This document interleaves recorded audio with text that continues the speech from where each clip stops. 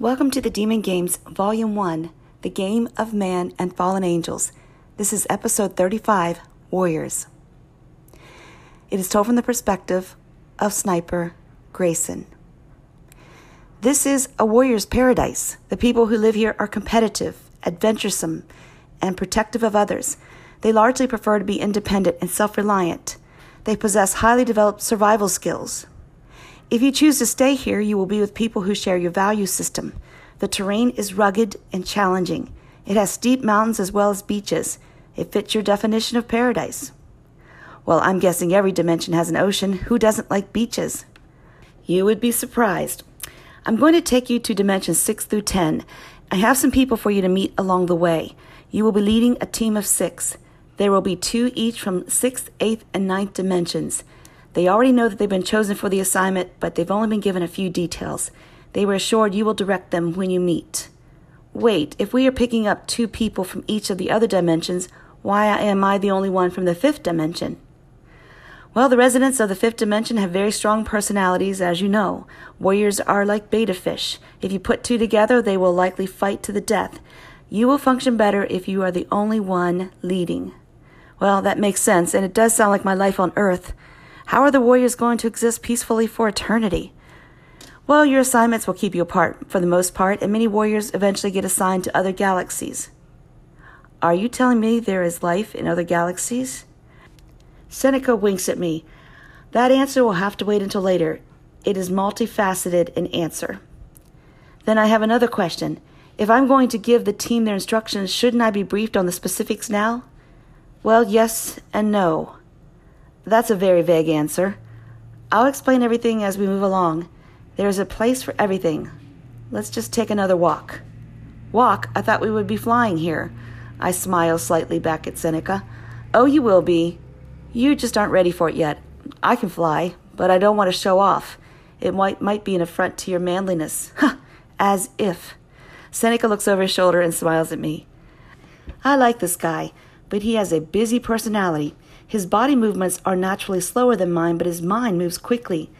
It would be more accurate to say his mind moves complexly.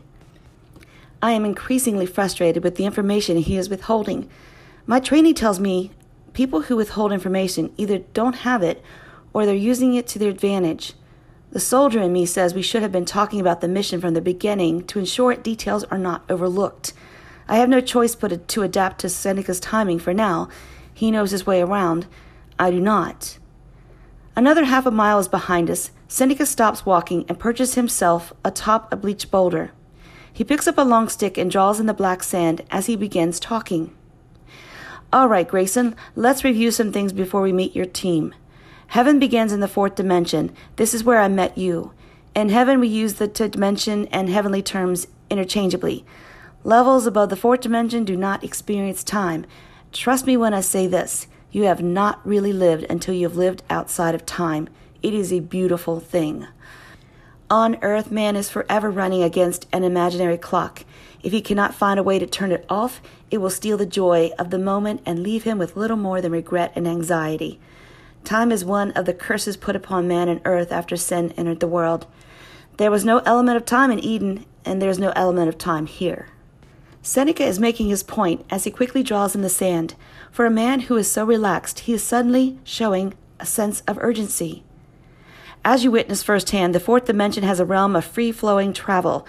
It is the crossroads between the human dimensions and the spiritual ones. There is no delicate way of saying this. It is also the place where the souls of men bound for Hades come for their sentencing. They are held for only a short time, and they do not receive the pleasant awakening you do. They wake up in a dark, secluded holding cell in an area we call the Court of the Damned. Well, that's a pretty clear title. I think I understand what happens there. Yes, I'm sure you do. These souls receive their sentencing and are taken away by the demons.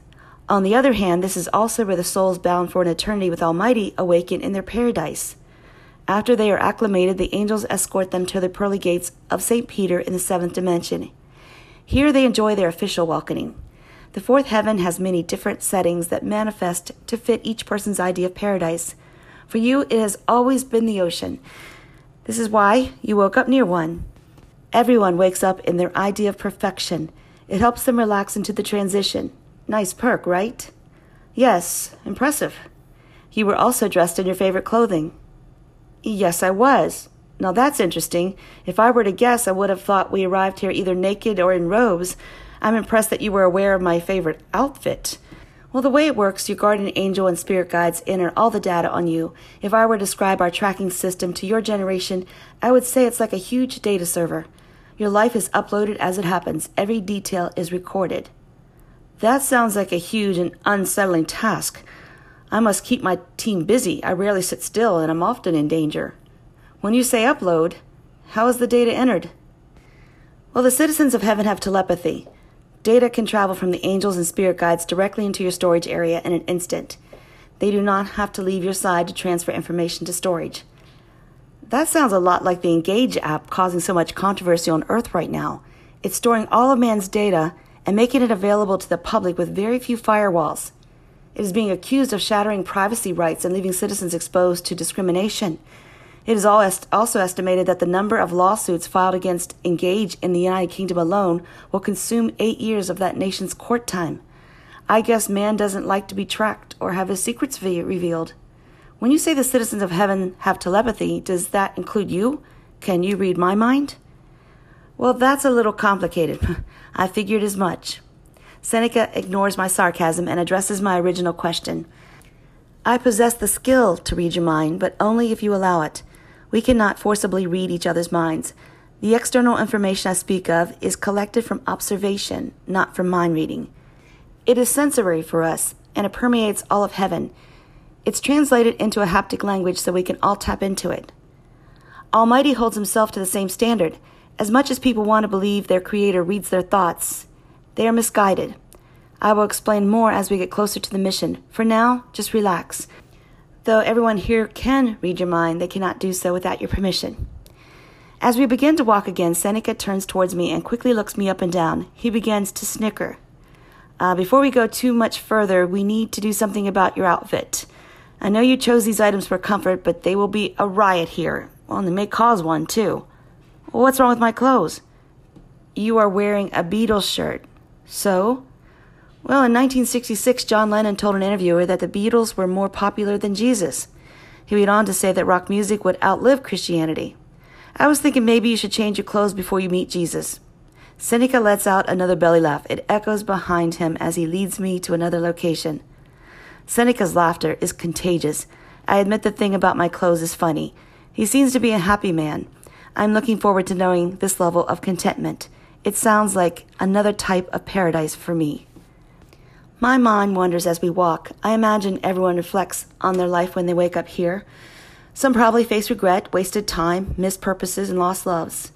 I am keenly aware I did little more with my 31 years than move from one duty to the next. I treated my life as if it were a checklist. I can see that my military career gave me an excuse to live in self-imposed fear every single day of the last 9 years. It turns out my fear was unfounded. I was always on a protected path leading me to my purpose here. Seneca shoots me an empathetic glance. Yes, we humans seem to think our death is about ending our journey on earth. It's not. It's all about beginning our journey in heaven. I nod. This should be announced at funerals. It might ease the pain of loss. Now that I am on the other side, I can see that life on earth is a short part of my unending existence. As it turns out, entertaining the fear was the worst idea of my life. A bit of guilt settles into my mind as I realize how shallow my faith had been on earth. Seneca has probably seen it all by now. Even if he can't read my mind, I'm certain he has profiled me. I'm probably not the first lone wolf personality he has encountered. No doubt he has figured out I have a strong wall built around my emotions. He's probably aware that after one failed relationship, I found life to be more manageable if I kept everyone at a distance. I sleep better knowing no one has the capacity to hurt me. Choosing to participate in relationships is one of the few things men can control, and I control it well. Well, this is the end of this episode, and we have seen a little more of heaven. We are on our way to the other levels. More conversation giving us insight to the great game that lies before us. We hope you will join us for the next podcast, episode 36, The Strategist.